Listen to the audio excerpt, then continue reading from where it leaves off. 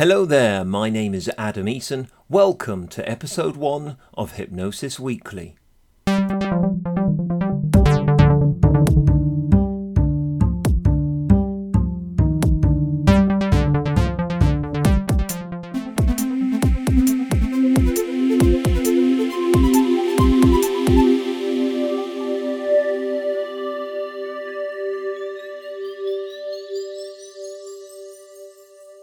So yes, hello, a warm welcome once again. I'm really excited. This is our first edition, and we're off the ground and we're running. And I think I have a treat of a show lined up for you today. In a short while, I'll be sharing with you an interview with the Norwegian-based hypnotherapist Jørgen Rasmussen. And there's a fascinating insight to be had within that. I really could have spoken to Jørgen all day. Then I'll be mentioning a couple of current stories in the media where hypnosis is featured. I'm going to be talking about them, offering up some personal subjective commentary on the ways hypnosis tends to get portrayed in the media, but also to comment on some of the content of those media stories. This week's hot debate is with our guest, Jørgen, and really presupposes that those of you that are listening have some knowledge of hypnosis theory. This week we'll be looking at possible limitations of the socio-cognitive model of hypnosis that I support so much, and we'll have a fact of the week before we are through at the end of today's podcast. This podcast is something that I really want it to encompass the feeling of embracing diversity, celebrating this field of hypnosis and encouraging friendly, professional, enjoyable discussion and debate, as well as doing its best to inform and educate and be insightful if at all possible. If you have questions, queries, thoughts or feedback, do get in touch via the Hypnosis Weekly website, where underneath each week's episode there's also a list of links related to the interview, debates and the stories that have been discussed in each episode. So, first of all today, let's not stand on ceremony, let's roll our sleeves up and get stuck in. This week's interview. I was actually a little bit nervous prior to this discussion with Jørgen. I mean, heck, his book is entitled Provocative Hypnosis. He is known for being tenacious. He debates very well online and has friends in high places. Oh yes, his plaudits come from some of the biggest names in personal development circles. And he wanted to discuss some things that I had said in a recording with James Tripp a couple of months ago. That recording is also included underneath this week's podcast entry on the Hypnosis Weekly website. So if you want to have a good listen to that, please do. It's got stacks and stacks of information about my stance on hypnosis and so on. Anyhow, let's get into that debate. First of all, the interview with Jørgen. So, as I've already discussed earlier on in today's welcome to today's episode, I'm delighted to be joined today by Jørgen Rasmussen. Being based in Norway, as he is, and being half Norwegian myself, I feel I have a certain unspoken respect and empathy. Jørgen is author of the book and website Provocative Hypnosis. Both him and his work have some incredibly impressive plaudits from some of the biggest names in related fields around the world, and I'm delighted to welcome Jørgen Rasmussen. Hello, Jørgen. Oh, hello, Adam. That was a very generous welcome. Thank you. Now, so I mean, there's so much that I want to discuss with you, and so much that I want to ask you about. But we're going to start right at the beginning. Tell us a little bit, how did you get into this field? What's your background, and how have you arrived at where you are now? Yes, I suppose I am like a lot of folks. I don't know if you noticed it, but there seems to be a lot of people who are interested in NLP and hypnosis and who also do martial arts. Yes. For some reason. I have no idea why, but I grew up as a martial artist from a very young age, and related to that, I was interested in stuff like meditation and anything that had to do with increasing performance using mental techniques, sports psychology. So throughout Yeah. my teenage years, as I competed in martial arts, I was studying that type of stuff and applying it to tournaments, having kind of a testing ground for that. And later on, I shifted to teaching more reality based self defense, where we focus on fear management and how to verbally diffuse situations. And Yeah. we create scenarios using protective gear, where instead of telling someone, let's practice this technique, we might create a scenario where, one person's a mugger and the other person's supposed to, attempt to get, out of there. Yeah. And More representative of real life. yeah, it's more representative of real life, because most of the time, not to go off on a tangent, but most of the time when martial artists claim to practice self-defense, they either practice choreographed moves Yeah. from someone who uh, essentially attacks them the way a martial artist would, and doesn't really attempt to hit them, Yeah. or if they're more realistic, they will spar, whether they kickbox or grapple, uh, which is good, but it lacks the reality of a scenario, of a context, of the dialogue, of the adrenaline dump, of Yeah. the surprise, the setup for the sucker punch. So we try to make it as realistic as possible. And to give credit where credit is due, I picked up this guy from a guy in Canada called Tony Blower. Yeah. But what I noticed when doing these simulations over quite a few years was that you could get in people who had, perhaps 10 years of experience in the martial arts.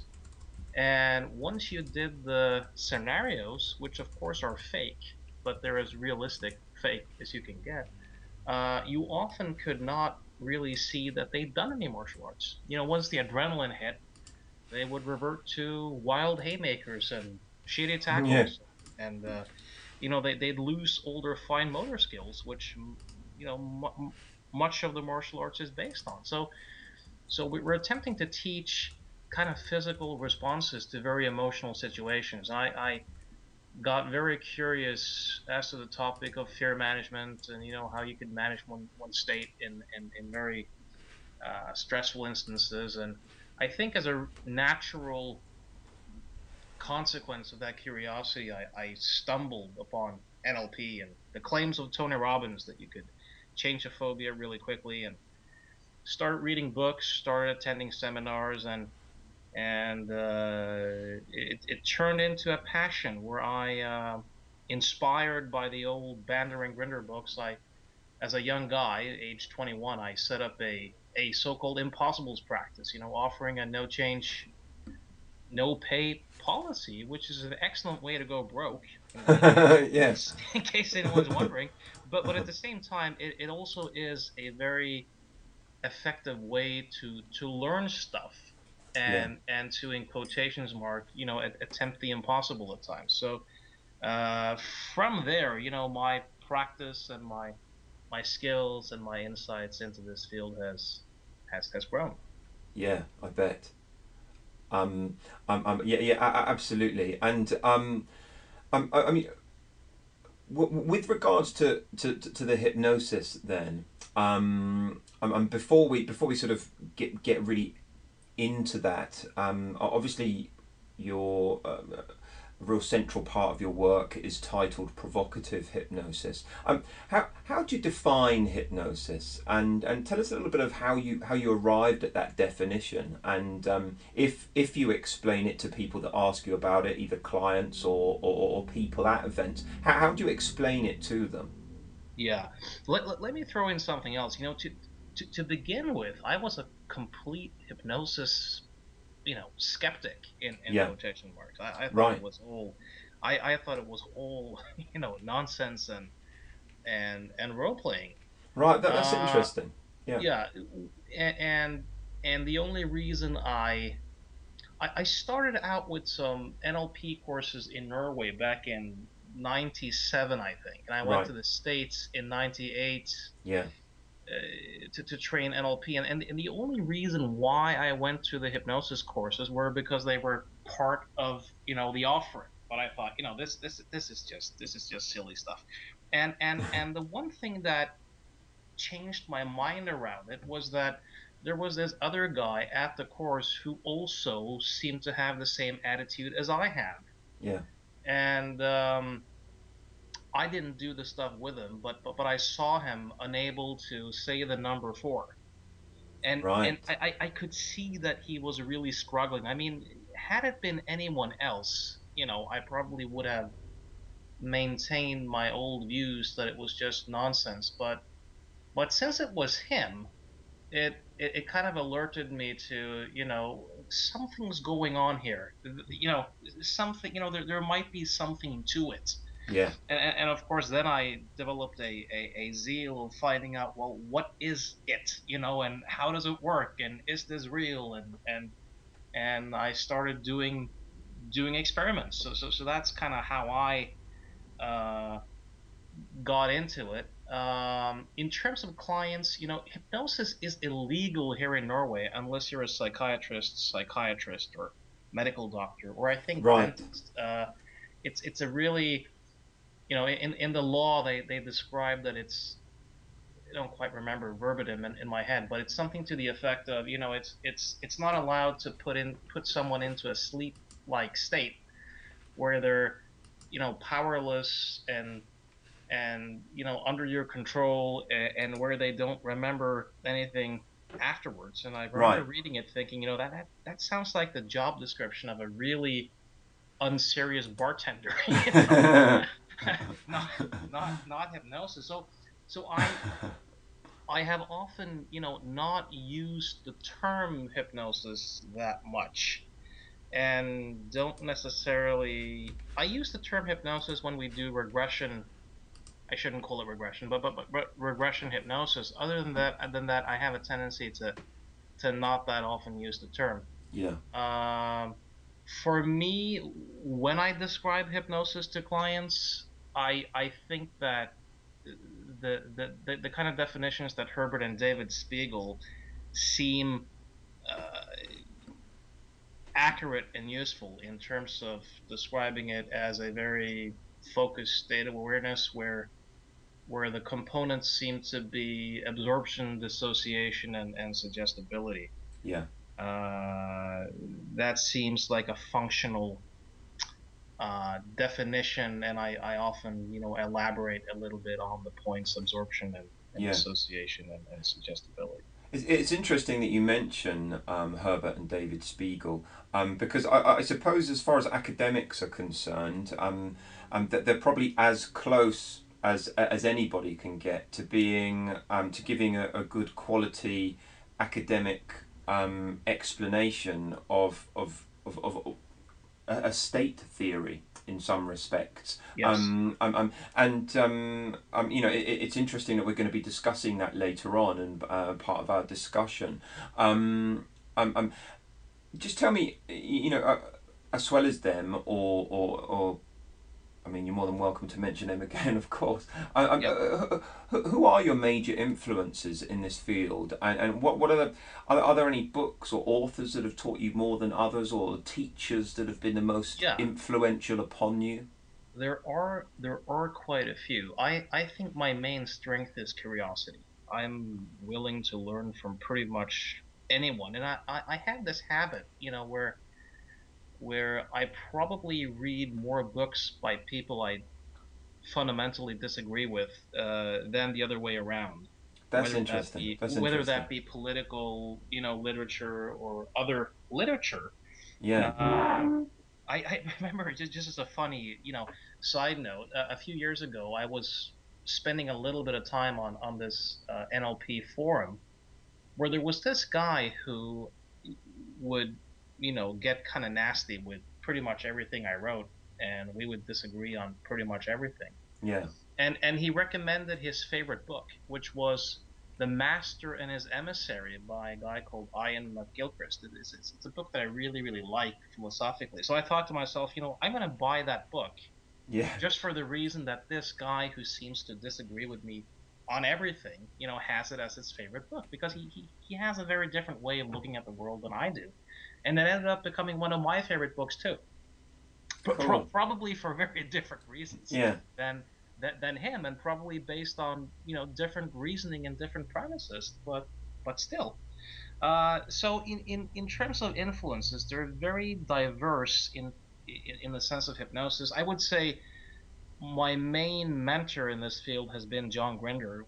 We had a very close uh, collaborative kind of relationship for Yeah, about 5 or 6 years, yeah, where we would email several times a week, and I would ask him questions, and he would pretty much answer them and give me assignments and propose things to do. And I think he liked it because I would genuinely challenge him, which a lot of people don't, and he sensed that I was willing to experiment and do stuff. So yeah. I got a lot out of that.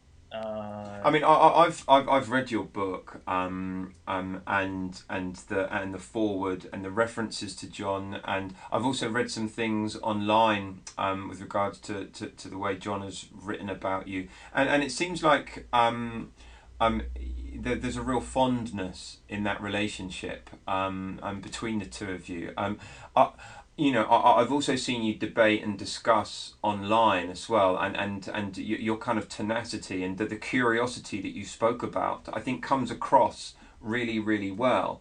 Certainly I see that. Is that something? Is that something that you think really helped develop that relationship? yeah, I think the first time I saw him, not the first time, but the second time, he would go up on stage and and say something to the effect of all beliefs being limiting, and that he didn't really have any beliefs. And of course I shot back, do you believe that? And Yeah. and and my which kind of made him smile, and he had that, oh, he wants to play, that this is fun. And a lot of teachers, I'm not going to put John on a pedestal in that way, because we also have a lot of disagreements, but a lot of teachers say that they want feedback and challenges, but their behavior doesn't quite reflect it in real time. Yeah. I think a solid thing with me and John was that he really seemed to appreciate all the challenges that I threw his way.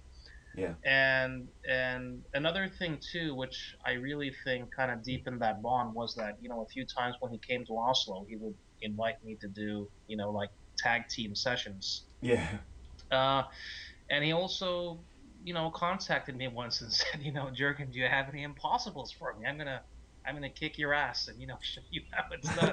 And in kind of a fun way. And he actually took on a couple of clients, and he met them at the Grand Hotel in Oslo, and apparently came down the stairs in his ugly tracksuits, which he's kind of become famous for. Yeah. And there was no money involved. It was just to share. I'm gonna I'm To gonna do do some this, to or do some good explore this. work. And I, ideology or theoretical backgrounds aside, uh, I kind of doubt that many big names would have done that.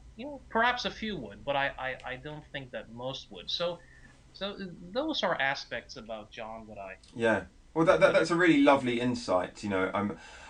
I think very often, some of the bigger names in these fields as well. You kind of hear myths and legends about people, and you can never be too sure what's true and what isn't, and so on. I always find it really interesting to encounter people that really met Milton Erickson, rather than yes. people that have told me stories that they've heard four times, or that have been sent down the line four times, almost like Chinese whispers. Yes. So it's lovely to hear, of people's first-hand, direct experience of someone Yeah, that's very and real. a lot of people have asked me, what is it that you've gotten from John that's been the most useful for you? And my honest answer would have to be to see him fail repeatedly. Right? And but Yeah. before meeting him, of course I intellectually knew that he didn't always succeed with people he worked with, and that he'd have to stumble a lot of the time.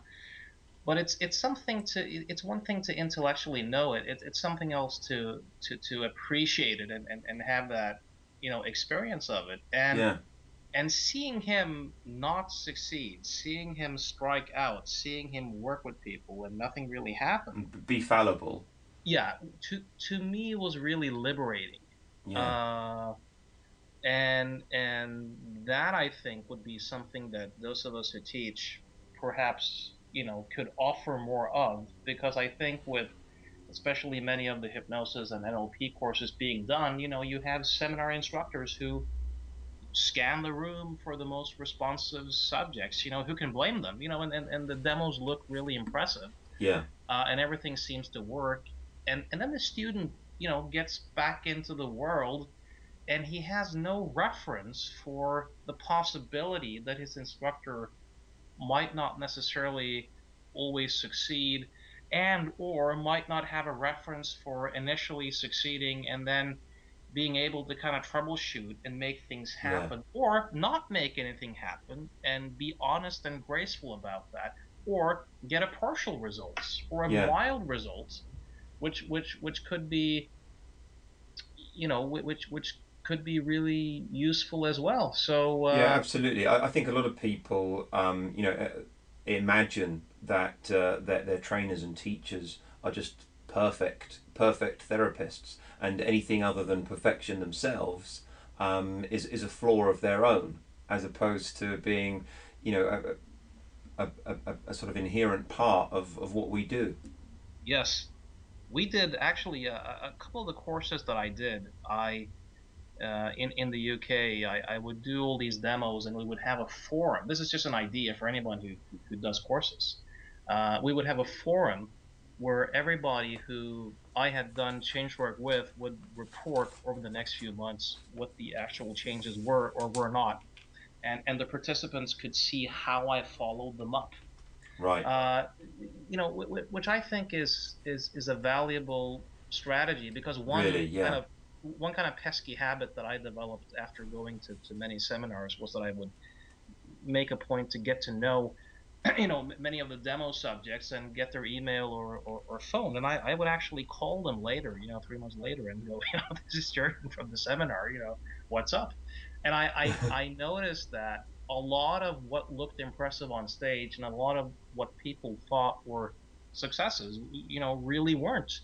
And unless you knew the person or bumped into the person or did what I did, which few people seem to do, people wouldn't really know. And in that case, I think there's this kind of deception in the field that's kind of deception, kind of self-deception, kind of this collective, don't ask, don't tell policy. So, but anyways, back to the influences. Of course, Bandler and Grinder, Yeah. and in later years, I've really studied the work of Milton Erickson. So, Yeah. so I think I have a pretty kind of strong NLP slash Ericksonian orientation. But then I also started looking at uh, work of people like Dave Ellman.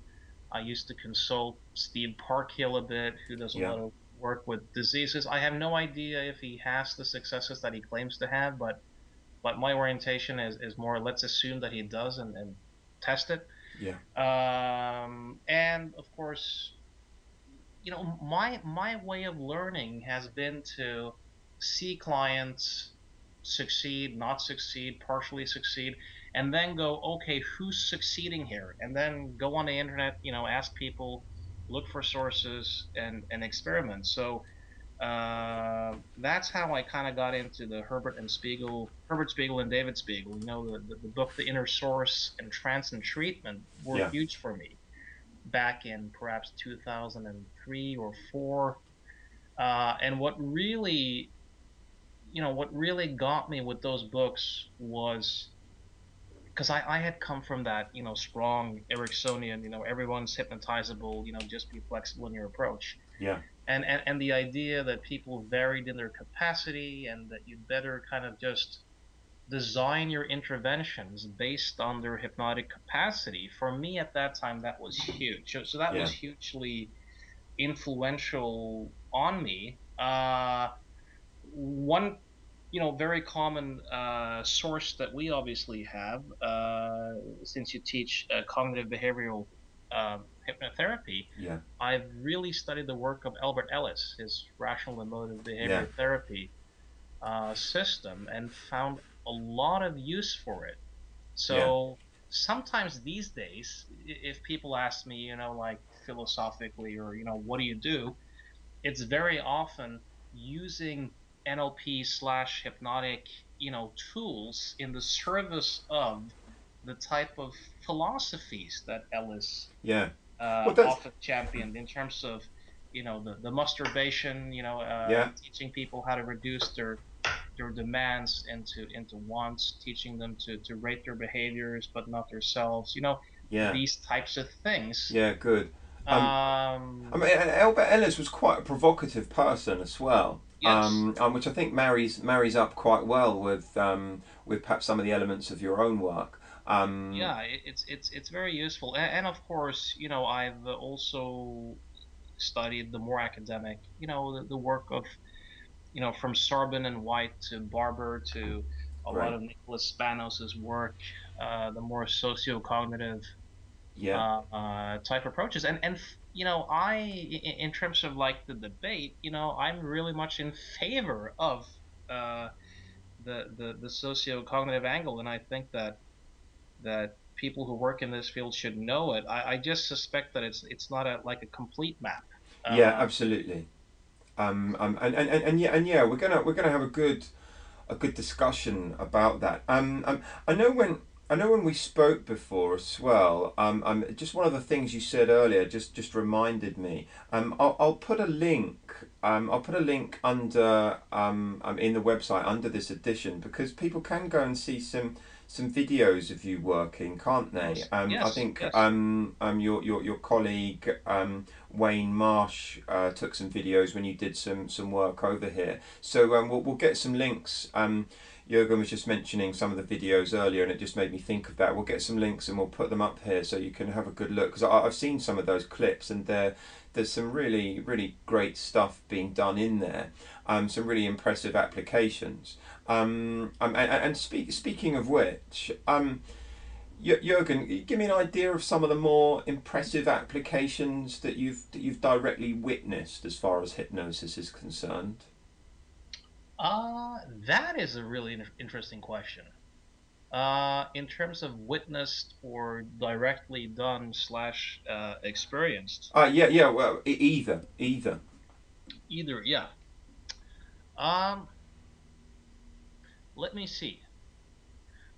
I mean, in terms of the work I've done myself, um, I think what kind of baffles me the most, and which I think is the most cool, Yeah. is probably the work that I've done with people who have allergies and asthma and Right. Yeah. migraines and chronic pain, Yeah.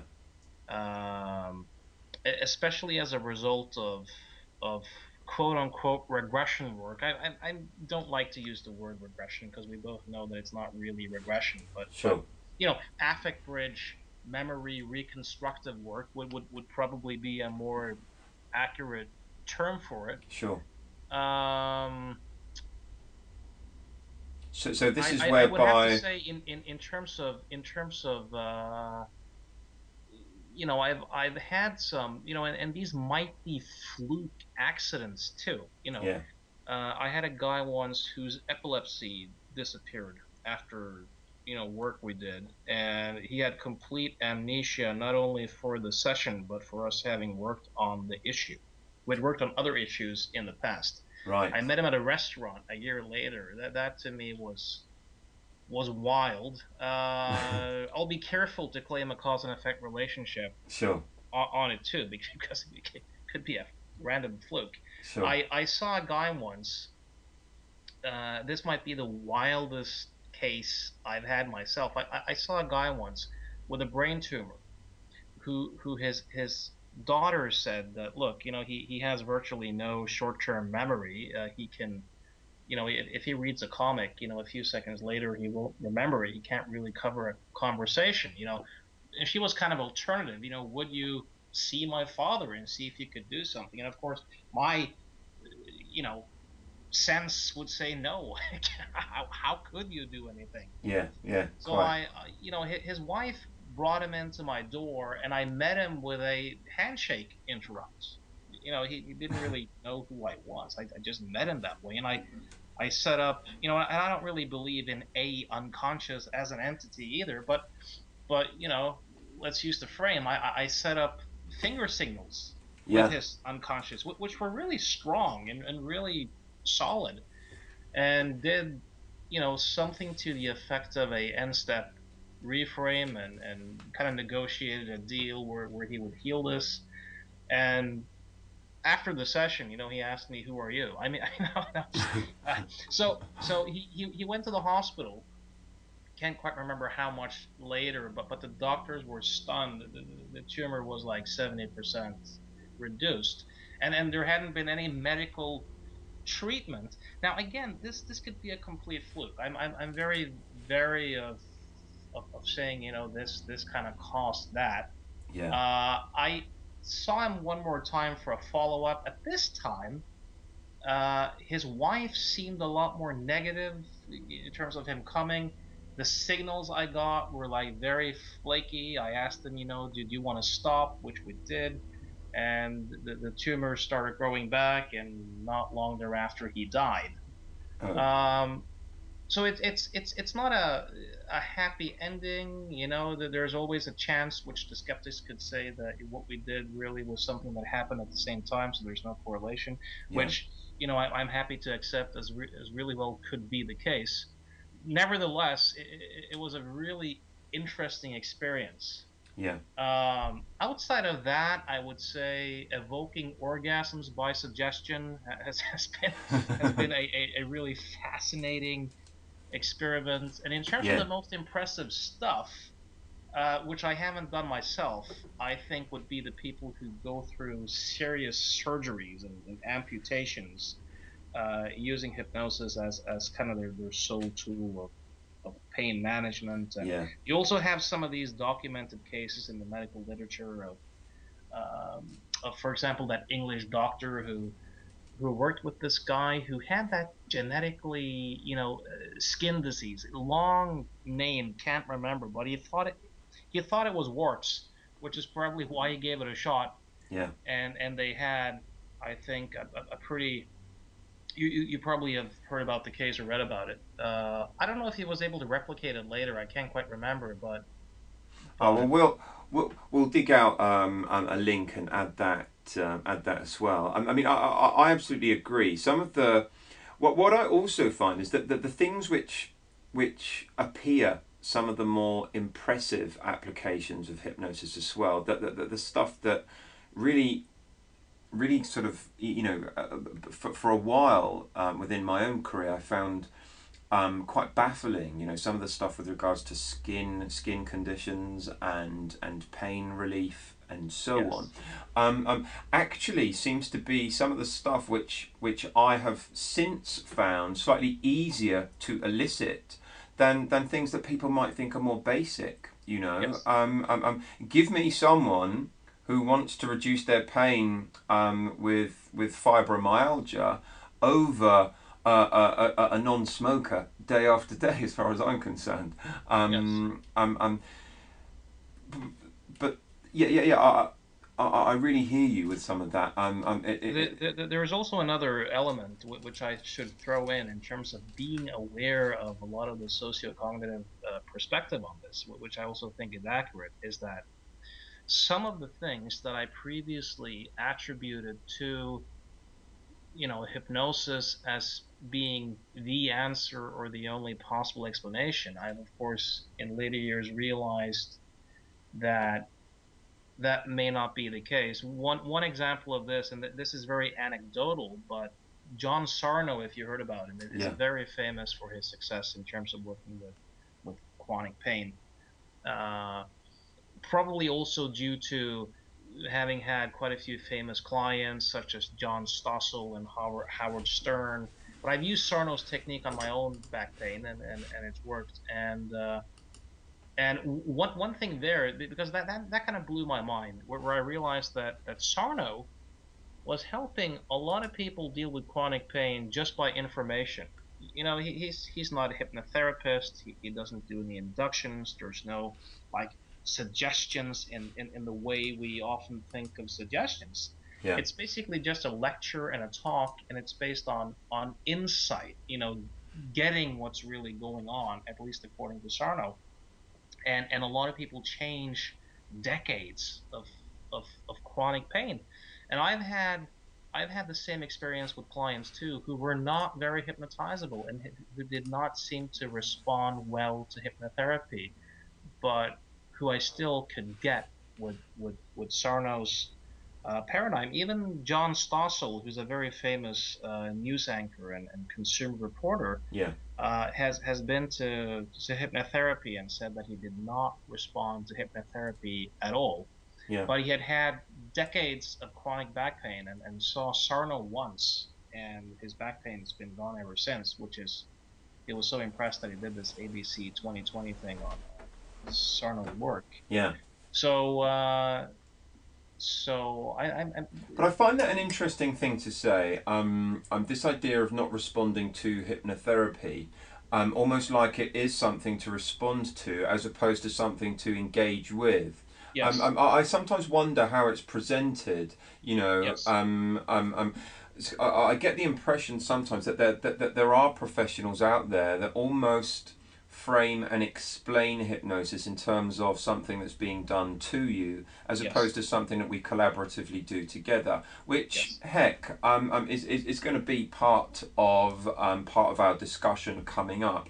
yeah, Because of where we're at with time, Jurgen, I just want to offer up a really big thank you. As we said when we've spoken before, I really hope that we can get you to come back and speak another time as well, so that we can get into lots more of your approach and your ideas. But we'll be right back with Jurgen Rasmussen in just a few moments.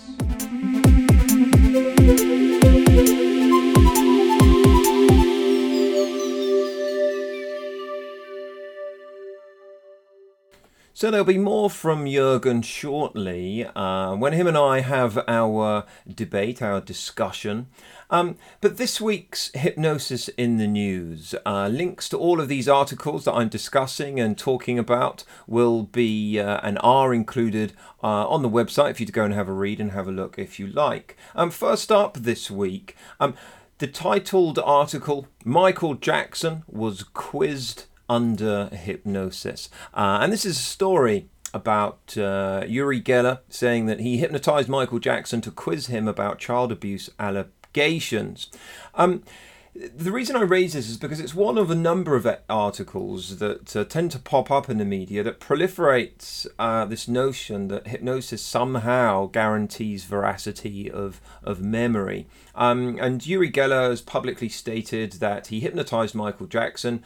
And, it's been shown, and it's generally agreed upon in academic circles and with a lot of research to support it, that hypnosis does not, in fact, guarantee veracity. You can lie when you are hypnotized. It's no longer, hypnosis is no longer permitted as use of eyewitness testimony around the world for that reason. Secondly, science shows that memory's reconstructive. Memories are formed and flavoured by the person that we are today, and we view and perceive our memories through a filter, if you like, of the person that we are today. So my stance here, and the reason I mention this, is nothing to do with accepting or disputing charges against Michael Jackson. Not at all. It's simply suggesting that Uri Geller and the media reporting on this story are really getting hypnosis a bit wrong. Now then, a story I'm a bit loath to include is a story about a hypnotherapist, or rather the article title is Hypnotherapist in Sexual Assault Trial Tells Court, I am a healer, not a feeler. Come on. Now, the man in this in this news story was not qualified as a hypnotherapist, so I don't understand why the article in the Yorkshire Post feels the need to refer to him as a hypnotherapist. I mean, why refer to him as that? He's not employed professionally as a hypnotherapist. He's got no qualifications in hypnotherapy according to the article. He had performed in a pub and had been asked to hypnotize a lady in a beer garden. And this is the thing, I think sometimes the words hypnotherapist tend to offer up good headlines and make for quite evocative titles, and thus it gets used. And that was my only issue with that particular story. Finally, this week, a really lovely case study that was published in the International Journal of Experimental and Clinical Hypnosis is by Gary Elkins, PhD. I've written about other studies, and in particular a recent study of Gary Elkins which examined reducing hot flashes in menopausal women using hypnosis. It featured in my own literature review of my own PhD as it equipped participants with self-hypnosis skills. The only slight issue I have with the article, finding its way into a lot of the media, is that it is just a case study. I mean, it's a brilliant case study. I'm going to discuss the outcomes in just a moment, but it's a single case study with no control to measure against. It offers up some incredibly encouraging results, though, and hopefully could encourage further research, and people could build upon this preliminary case study. And a 67-year-old man had his hot flashes reduced greatly. He was getting the hot flashes as a result of prostate cancer surgery, and showed a drastic decrease, not just in the hot flashes, but also improvement in his sleep quality. And this study was done in line with Baylor University, and it just shows and amplifies what some of the really impressive things that can be done with hypnosis. And I thought that was a story that's well worth going and having a look at and an explore of. Links to all these stories are listed under this week's podcast entry on www.hypnosisweekly.com. Next up then is this week's debate between myself and Jürgen. Just to give you a bit more detail, as you may have gathered, a few weeks ago I was interviewed by James Tripp about my own stance on hypnosis, and we discussed in depth the socio-cognitive and cognitive behavioural models of hypnosis that are so dear to me.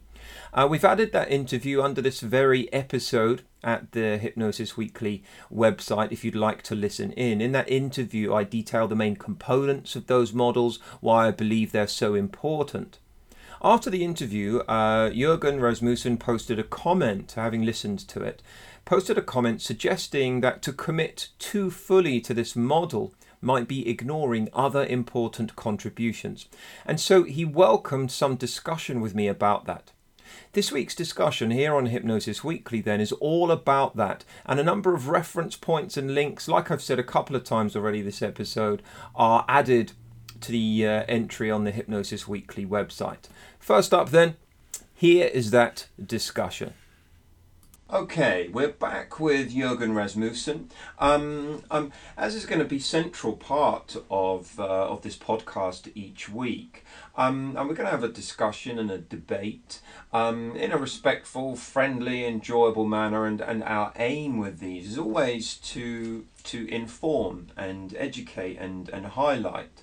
A few weeks ago, I was interviewed and had a recorded conversation, a live recorded conversation with our revered peer, James Tripp, and I was talking about my favoured model and conceptualisation of hypnosis, which is the socio-cognitive perspective of hypnosis.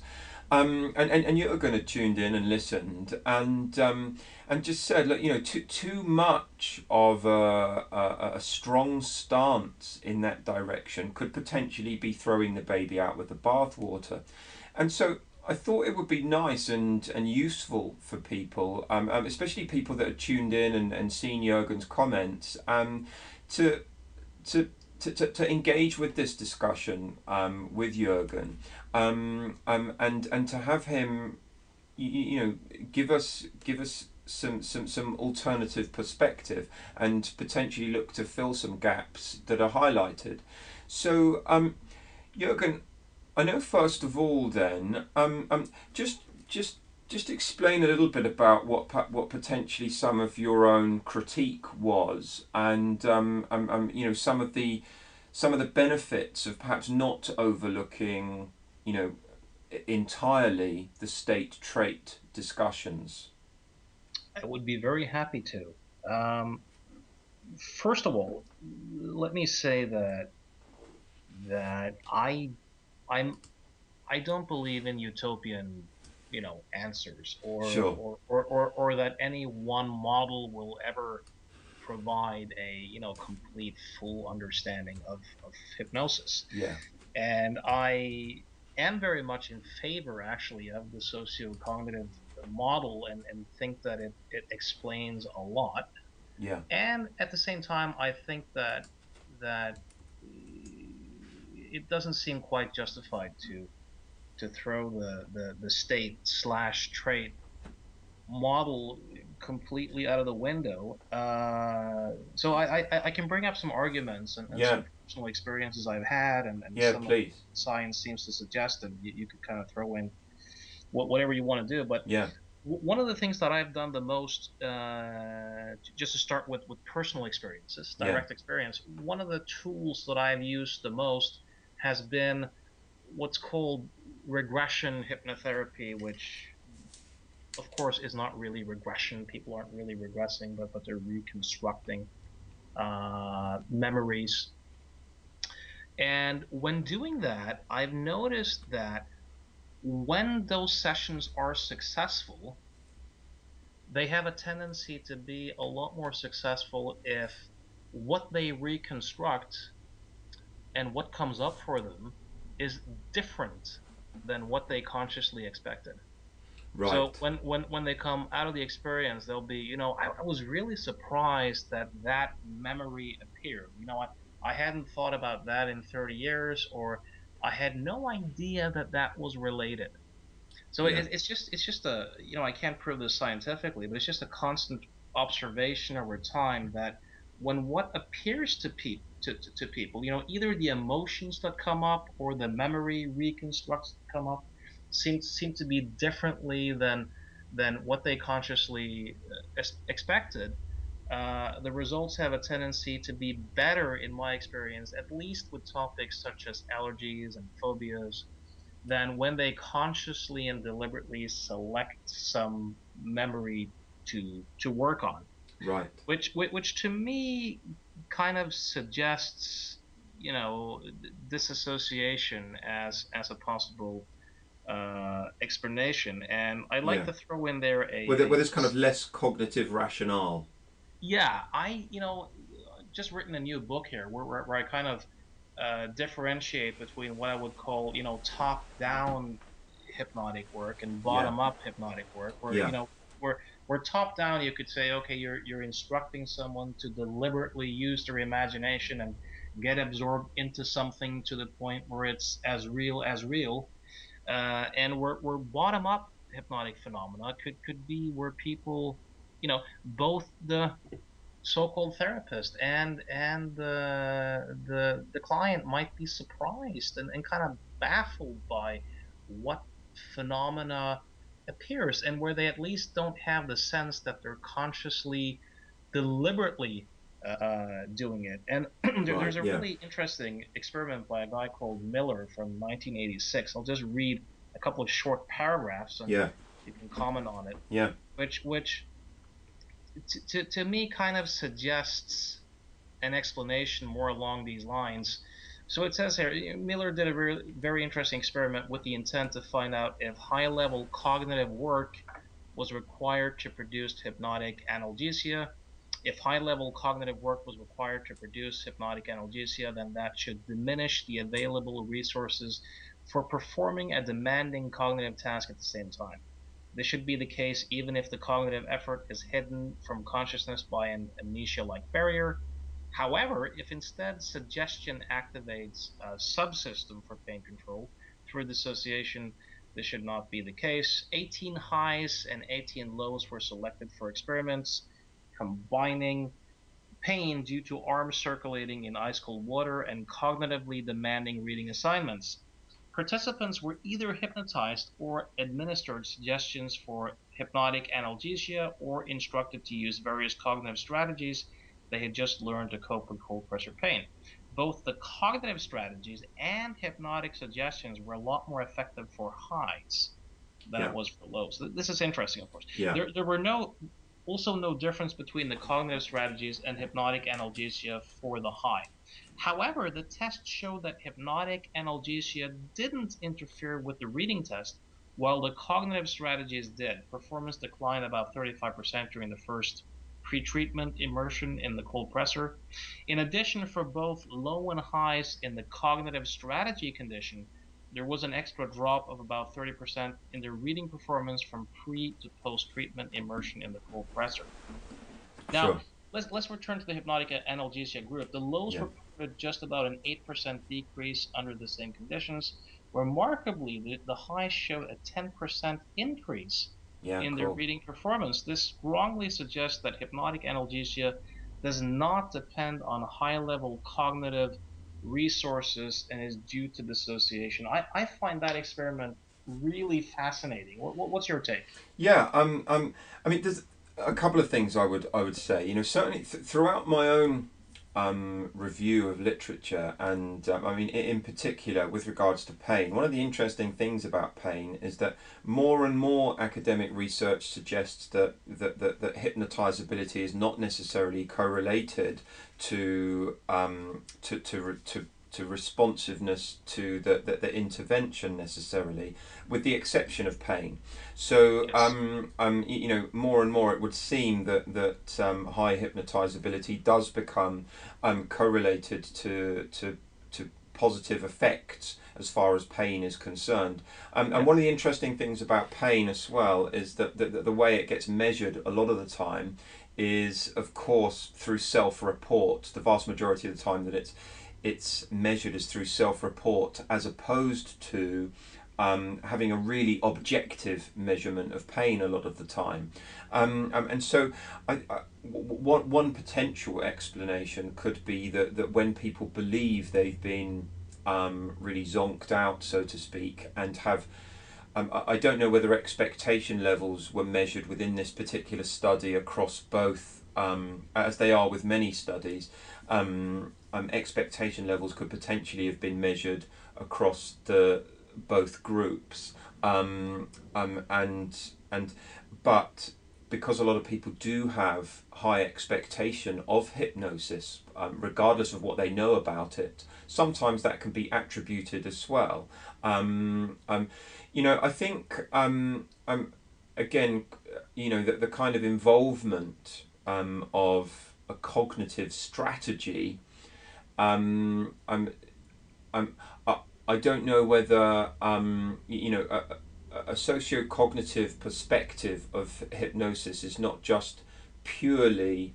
I wouldn't say that it's just purely a kind of um, well, what I would say is that when someone hypnotizes themselves or engages in hypnosis in a way framed by a socio-cognitive perspective, I think there can still potentially be a different response to just purely using a cognitive strategy.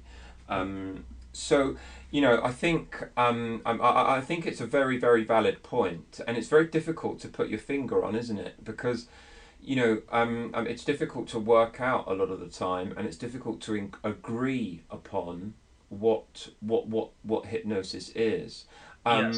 and for that reason, you know, whether we can look at studies that would suggest different things and different relationships with regards to the interventions, is a very interesting point. Um, um, There's a really interesting lecture on YouTube called Mind Body Interactions by David Spiegel. I don't know if you've seen it or not, but yeah, it's a pretty good lecture. And one of the things that he points out is that in a number of studies on hypnosis and pain, placebo seems to be, placebo and hypnosis, to frame it that way, seems about equally effective with the low hypnotizables. yeah, But that with the high hypnotizables, symptoms. There seems to be a big difference on the Yeah. topic of pain. That hypnosis is, more effective than placebo for the highly hypnotizable, but not for the lows. That is also a very Yeah, that interesting. is interesting. One thing I'm kind of considering is, could there be, because if you look at, for example, chronic pain, it seems pretty obvious that a lot of people who might not be that good hypnotic, subjects could still get pain relief by going into a John Sarno lecture, or through Insight, or reading his books. Yeah. uh, Perhaps there are different mechanisms involved when those people obtain the pain relief than when the highly hypnotizable folks Sure. obtain the pain relief, even though the end result, diminished pain, might be the same. The most interesting place, though, and I probably shouldn't be talking that much about it since I've never been part of a surgery, or done it, but for me is, the people who do major surgeries, with hypnosis. Yeah. That Yeah, absolutely, absolutely. Well, one of the things I'm interested in, I'm also interested in is, I understand dissociation. I think dissociation, theory, can absolutely also feature within a socio-cognitive explanation. I also wonder, with its direct application to pain, how much a pain expert might draw some parallels to distraction techniques, or with when it comes to dissociation, and whether there is some parallels to be drawn between dissociation and distraction, because I know that distraction has been an age old way of people alleviating pain, for example. I mean, it's not always easy to prolong, and certainly with hypnosis, amplifies the ability to be dissociated or distracted for a lengthier period of time. But I'd be interested to know if there was a relationship between the two, perhaps. But I think my key point is that, whereas, a socio-cognitive perspective would probably even say, dissociation is probably one explanation of what we might call a perception of depth. Rather than, because people ask me very often, well, if hypnosis is not a state, and you're talking about deep, what is it they're going deeper into if they're not going deeper into a state, Adam? Right. And so I'll say, well, it's not that they're going into anything. It's not a pejorative type of term. They're not going under, so to speak, but they're becoming either more absorbed in the role of hypnotist, of hypnotic subject, rather. They're becoming more absorbed, or they're becoming more focused, or more dissociated. Yes. And the kinds of ways that I represent dissociation almost as a deepener is things like, the classic, Stoic process you written about in Marcus Aurelius's Meditations. This idea of leaving your body behind, on the planet, and moving up above it and seeing things from a different perspective. For example, a very practical way of being dissociated, which again I suppose some people may well consider as being, almost like a form of distraction, but that, this dissociative element, I think, for me, doesn't sell me on a state explanation, because I think it is still very, very compatible with, a socio-cognitive perspective. I think, a socio-cognitive perspective doesn't just mean that we engage in, really strong conscious involvement necessarily. People can still be dissociated, or, extremely relaxed, or whatever. But but it's not necessarily deemed, a, a completely altered, unique state. Mhm, mhm. Yeah. How would you, let me give you two. I think I may have used these Yeah, the yeah, yeah. I really want to hear this, because, but I just to make a contrast, and I yeah, think both of these experiences are hypnotic. I had a client, a bulimia client, a few years ago, who, and I did not use a hypnosis frame with her. I'd worked with a friend of hers, and she knew me as a psychotherapist, pretty Yeah. much. Uh, and I often have a tendency to use hypnotic phenomena, kind of on the spot. If I see people spontaneously associating into something, or give me some identity statement, which their nonverbals seem to suggest that this is a loaded thing. It's kind of a gift to utilize. So she said something to the effect of, I can't even imagine letting go of bulimia Yeah. because it's been a part of me for so long. Yeah. And she really kind of leaned on it, like it was like a significant identity thing. It was who she was. So I spontaneously asked her, is there anything that's been a part of you that's an even deeper part of you, and has been there longer than the bulimia? Mm. And what she ended up with a little bit of coaching from me was her name. Yeah. And I told her, I said, could you ever imagine, letting go of your name? And she was like, of course not. So what I did was I went directly into a name amnesia piece. And to give some credit where credit is due, our mutual friend James Tripp, I used his format for name amnesia, Yeah. and it worked beautifully. And she was kind of stunned, you know, that her name was gone. And I kind of suggested to her, if you can, you know, give Yeah, up your absolutely. name, If you can you do know what, something, you yeah, know, if you can do and something and, and like that that, was, then yeah. And that wasn't, of course, the only thing we did, but it was such a deep and no, profound experience for her. yeah, I think that was like really the foundation for everything we later did. Now, I would label that as a hypnotic experience in the sense that, it seemed non-voluntary for her. At the same time, it was a cognitive strategy. She was imagining, that her name was fading off into the distance, and, getting actively and deliberately engaged into it. sure, So I would call that like a top-down approach, yeah, to I hypnotic understand phenomena. that. Uh, a few years ago, Wayne Marsh, who's a friend and who's promoted a few of my seminars in the UK. Yeah, I worked with his stepson, in front of the audience, for a vision thing, and he was such a profound hypnotic subject. And I suggested that, he had basically just had a massage, in the massage chair for 20 minutes, and he came out of it, in quotation marks, and completely amnesia for us having worked on it at all. And later on, I attempted to induce a hallucination just spontaneously and failed. And he was like, "I'm really sorry, to kind of embarrass you in front of the audience. I think I attempted to evoke a nude stripper or something." It was kind of fun. And other people, did formal hypnotic inductions with him, and couldn't quite get, the same phenomena. But people were like attempting to kind of burst his bubble, the whole amnesia of us having worked with the vision thing. And and a couple of days later, Wayne showed him the tape.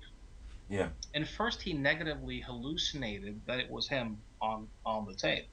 And then apparently he got stunned and got a headache and ran out of the room and found the whole thing, you know, embarrassing. And I've had some similar experiences to that, and how I think that they're different, if you take their subjective, statements as valid, yeah, is that, in the first case, her amnesia was dependent upon her continuously, deliberately imagining with the suggestions, meaning that had she moved her eyes, or kind of no longer deliberately gone along with the experience, it probably would have, snapped. yeah, But this guy had a amnesia for, like working on the entire thing that lasted for days, and where yeah, people kind of tried to get him to remember and didn't quite succeed. yeah, uh where it does not seem as if it's a top down, deliberate thing. I don't know Sure. what your thinking is, but Sure. Sure. Well. For me, I mean, I want to take nothing away from either of these individuals' experiences first and foremost, because whatever their experiences were are very personal to them, and absolutely I respect that. Um, a couple of things, I suppose. First of all, expectation. Second of all, I think this kind of way in which people project meaning onto experiences sometimes as well, in order to reflect upon it and understand it. Um, um, but for me as well, I think what makes both of these cases interesting, whether they're really good explanations of this being a state or not, is as far as I'm concerned, are those things necessarily representative of what hypnosis is? So for example, if if the young man had expected a certain degree of amnesia, or if there was no particular psychoeducation of what hypnosis is or was, he's bringing his own understanding of it to that. I think a lot of the time, what I tend to find with my own students, for example, is when they frame hypnosis in a certain way with their clients respond to that framework and that understanding. And if they don't frame it, then the client has to revert to whatever understanding they've already got or has been told to them. So yes, there's potentially an element of projecting their own meaning onto that, and if expectations there. I mean, I often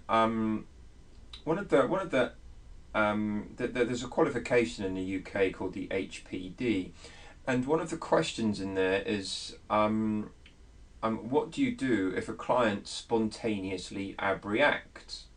And I, for me, I tend to experience very, very few, if any, spontaneous abreactions in my therapy rooms, simply because the expectation is not there for that kind of thing. People don't turn up to my sessions expecting that they're going to burst into tears in any shape or form necessarily.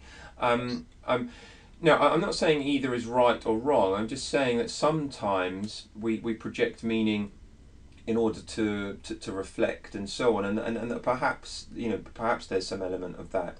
But at the same time, there's also some very interesting points, that ought not be ignored as far as these are concerned, that show very, very powerful experiences that people have. And so, yeah, I'm really interested by it. It I find it difficult to explain it without having been there and experienced. But I think that potentially projecting meaning, potentially adopting a certain role based upon expectation, could have influenced certain responses. But at the same time, um, I can't say that for sure.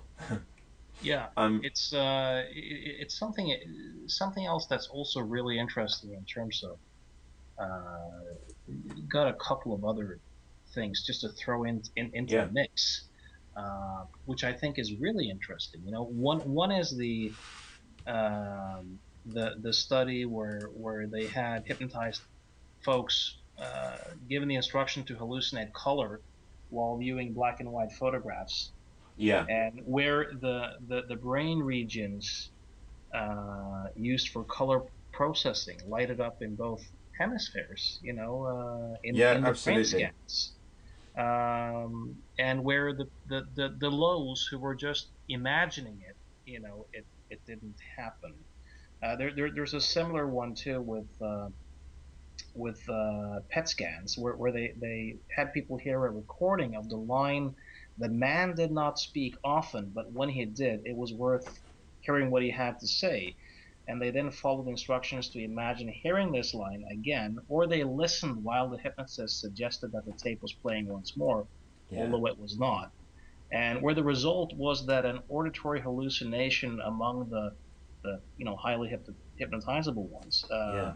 The PET scan revealed that the subject's right anterior cingulated cortex was just as active when the subjects were hallucinating as when they were actually hearing the line, and that this did not happen when the subjects were merely imagining the line. Yeah. So No, these, absolutely. I hear you with that, and this is really important stuff that you're talking about here. You know, but and I use the discussion and explanation of the Stroop test, yes, which whereby for people that are not people that are listening that are not aware, the Stroop test is whereby you have to respond and name the colour of the words that are up on the screen. And if the word is red and the colour of the word is red, it's very easy and quick for someone to hit the button to say that it's red. And as the test goes on, more challenging words come up. So if, for example, the colour the colour of the word is blue, but the word says red, there's a slight delay because there is a slight conflict within the anterior cingulate. And hypnosis has been shown to be able to create word blindness. For example, basic suggestions for word blindness, whereby that very real objective Stroop effect can be bypassed and inhibited using hypnosis. And there are some people that have attempted to use that as an explanation for hypnosis being a state. Yet, you know, the argument from a socio-cognitive perspective would perhaps be, you know, it's still the individual that has to do the imagining. It's still the individual that has to invest belief in the process for it to be, you know, that they're not utterly passive to it. yes. Is the point I wanted to make there. Is there is there necessarily though any reason to think that a state, if you would imply passivity on the Well, no, well, I think sometimes they get married up. This idea of non-volition, yeah I think can perhaps get confused for passivity. So you know, doing things non-volitionally. A socio-cognitive perspective would be that, you know, if we're going to develop arm levitation, for example, we have to engage the imagination, believe in that imagined response, and believe that it is happening non-volitionally, for example, and that belief, that engagement of the imagination is felt, and that degree of expectation and motivation for the outcome to happen is central to a socio-cognitive perspective. Whereas I suppose that there are some elements of the state theorist that will state theory that would imply that, you know, the individual really has very little to do with it. That in fact it is the third part of the hypnotist. It is them, you know, just responding almost in a mechanical fashion, a sort of cause and effect fashion, to the suggestions given by the hypnotist. Personally, I would completely reject that. Which I also am pretty sure that the scientific researchers such as Spiegel, Yeah, is very clear that the subject has an active role, yeah, and does not promote the view at all that this is some state or ability projected by the hypnotist onto to the subject. So I I think you can have a way of thinking about it, which is not a do to but a do with process, yeah, irrespective of whether you use a state or trait and or socio-cognitive explanation. I don't think those are kind of mutually exclusive there. No, no, no, no. I agree. I agree. You know, I think I'm wanting to offer up the sort of more fundamental facet. The book that you mentioned earlier by Spiegel, Trance and Treatment, Yes. gives that account. You know, and goes some way to meeting in the middle between extreme state theory. You know, I'm doing this to you, and a more you know social cognitive perspective, and there are lots of elements that join in the middle. You know, and what's more, I think you give that case very well as well. Um, and speaking of these things, there were also a couple of points that I'd mentioned in my interview with James about Nicholas Spanos and his Colton Skills training program. Yes, that is Um, interesting. and what I had been saying is that you know certainly it had been part of my work to give people certain skills and have them practicing certain hypnotic skills, which is central to a social cognitive perspective, whereby and a cognitive behavioural conceptualization of hypnosis, whereby people practice skills to become and to develop self efficacy, but also um, to enhance hypnotizability. And this is something that you know there were a couple of aspects of this that you wanted to just discuss as well, Jürgen. Yeah, I've looked into Spanos's Carleton Skills Training program, and I'm a fan of a lot of what Spanos writes. Yeah, I think he has some very useful contributions. My jury is out whether that program really helps people increase their so-called hypnotizability,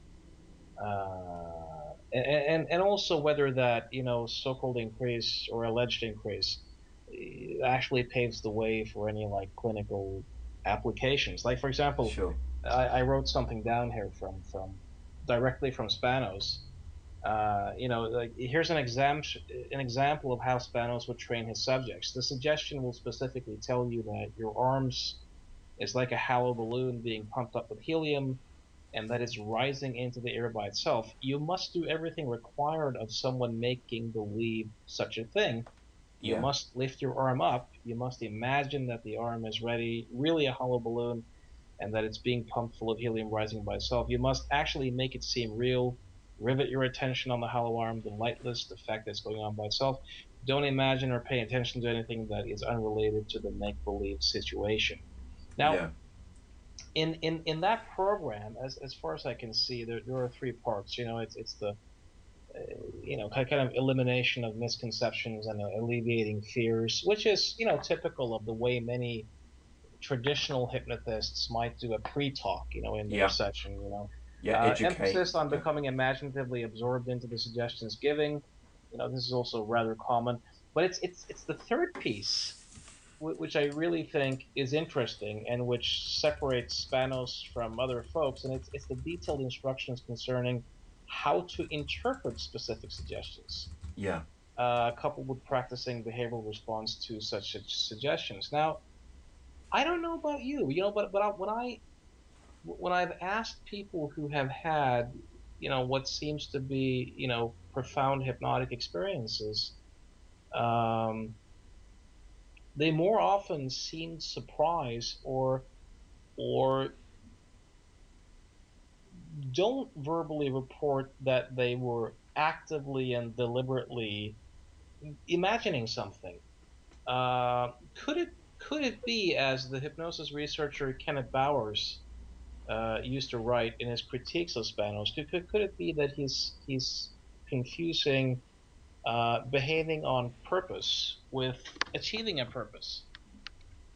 yeah. Um, Interesting point. I know there's a very similar criticism that's angled at Barber with Barber's some of Barber's motivational suggestions and some of his experiments. People felt critics of some of the research felt that people almost felt obliged to respond Yeah. As opposed to things happening non-volitionally. But certainly, with regards to the interpretation of the suggestions. I mean, well, one of the reasons I'm so fond of that interpretation, which you've just critiqued there, is the fact that it makes self-hypnosis and self-efficacy so central to a social cognitive perspective, which is a real love of mine, and that is that if people interpret that something's happened by itself, even if they've kind of moved consciously initially, it shows that they're able to build and develop a skill set of their own, which I realise, a lot of hypnosis professionals may be thinking, well, heck, this is potentially rendering us impotent or not important in the process, and that's not necessarily the case, because we're still able to educate and inform and structure sessions for people.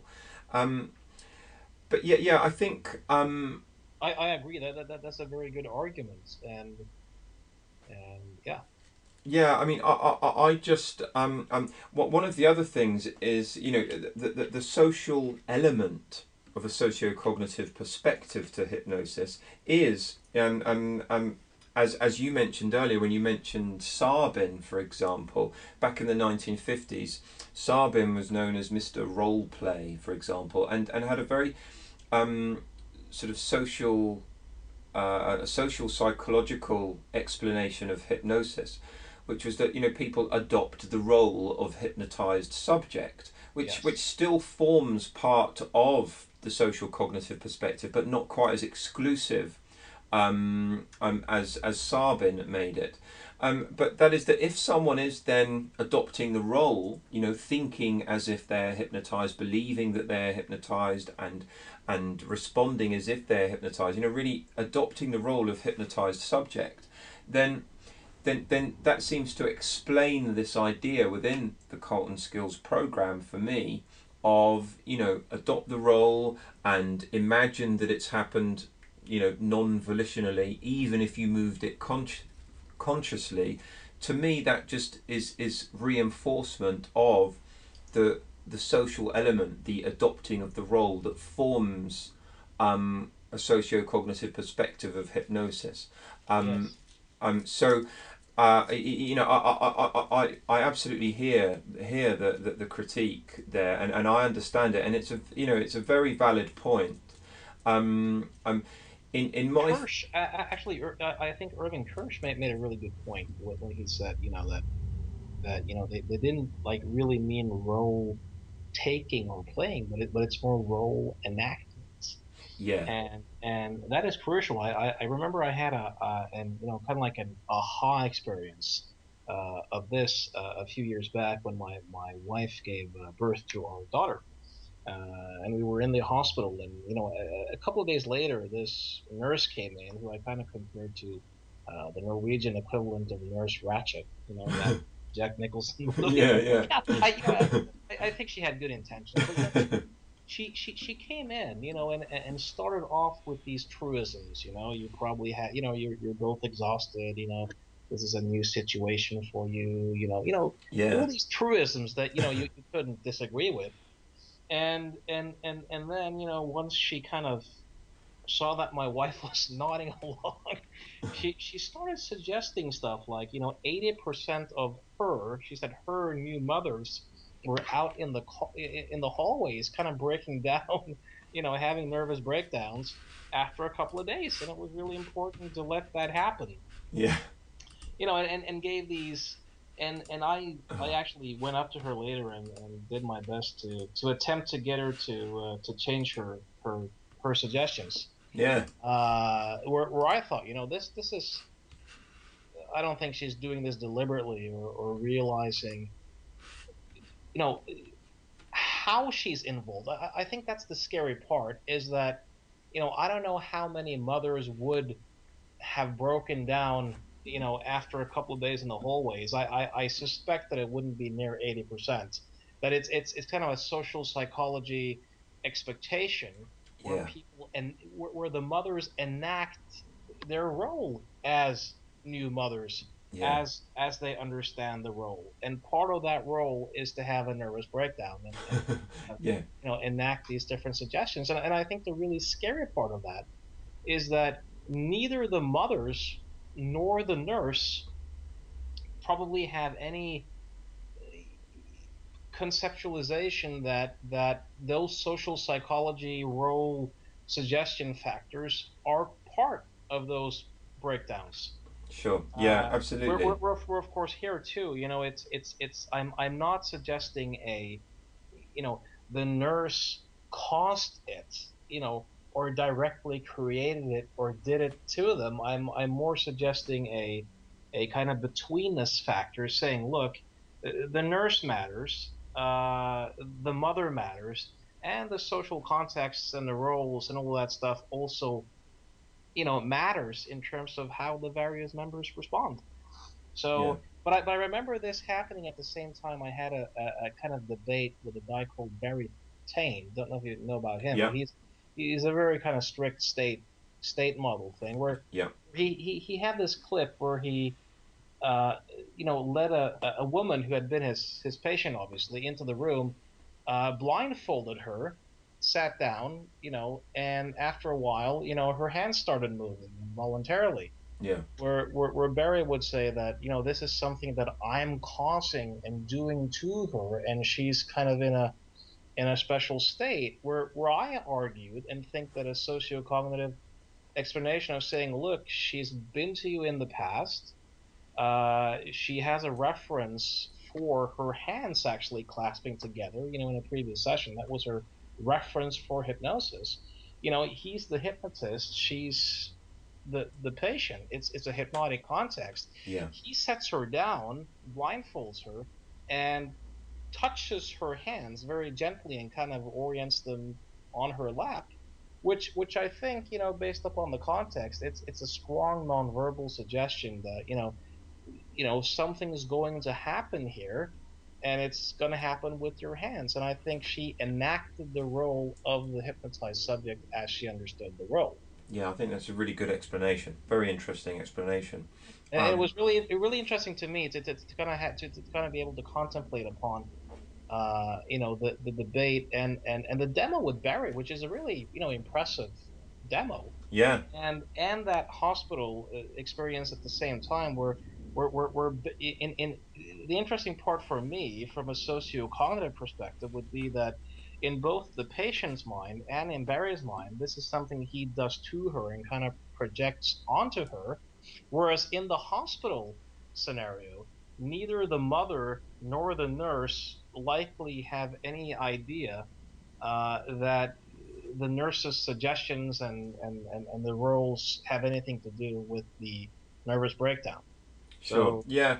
I think that perhaps it's highlight of the kind of the importance of psycho, what I refer to as psychoeducation. What a lot of people talk about as their pre-talk and things like that, whereby having things explained and understanding the importance of certain elements of the communication, a very important factor.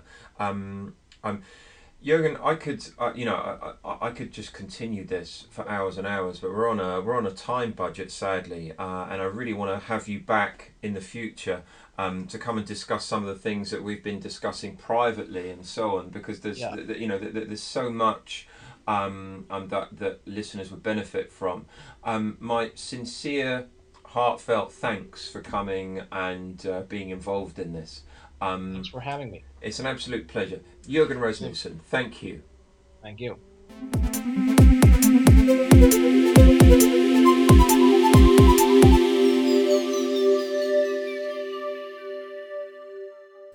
That was a thoroughly enjoyable experience for me. Jürgen and I spoke for some time after our discussion. I'm definitely going to be inviting him back in a future episode to discuss some of the other points that we talked about during our own private discussions.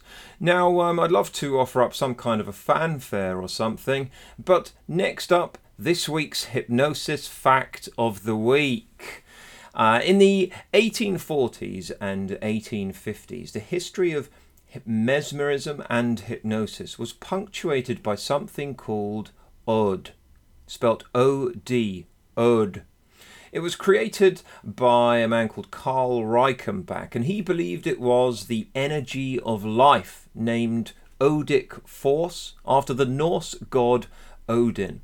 He claimed it could be affected by electromagnetic fields, which he was considered to be an early explanation of mesmerism and hypnosis. Apparently it could be seen by some people like an aura. Yes, and those that know my work well know that that's really my cup of tea. Now, if you have a hypnosis factoid that you'd like to share, such as this week's Nordic flavoured one, I hope you realised the effort that I went to find a Nordic fact of the week when we had Jürgen on. But if you've got something that you'd like to share, send it in to me and it may well feature here. And who knows, there may even be prizes for good ones. Now there's some incentive. In our next edition, our next episode, I'll be welcoming head hacking founder Kev Sheldrake, and we'll be talking about hypnosis and suggestibility. And I have what I consider to be a real stellar lineup of guests in future weeks, including James Tripp, Martin S. Taylor, James Brown, Sean Michael Andrews, and many more indeed. We'll be discussing, debating, celebrating, and above all, remaining friends. I absolutely welcome your thoughts, comments, suggestions and questions, so do please message me or add them in the comment section on the Hypnosis Weekly website, and I'll make sure that they are addressed, answered and explored accordingly. One more final thanks goes out to Jürgen Rasmussen, and my thanks to you for tuning in. My name is Adam Eason. This has been Hypnosis Weekly. Until next time, goodbye for now.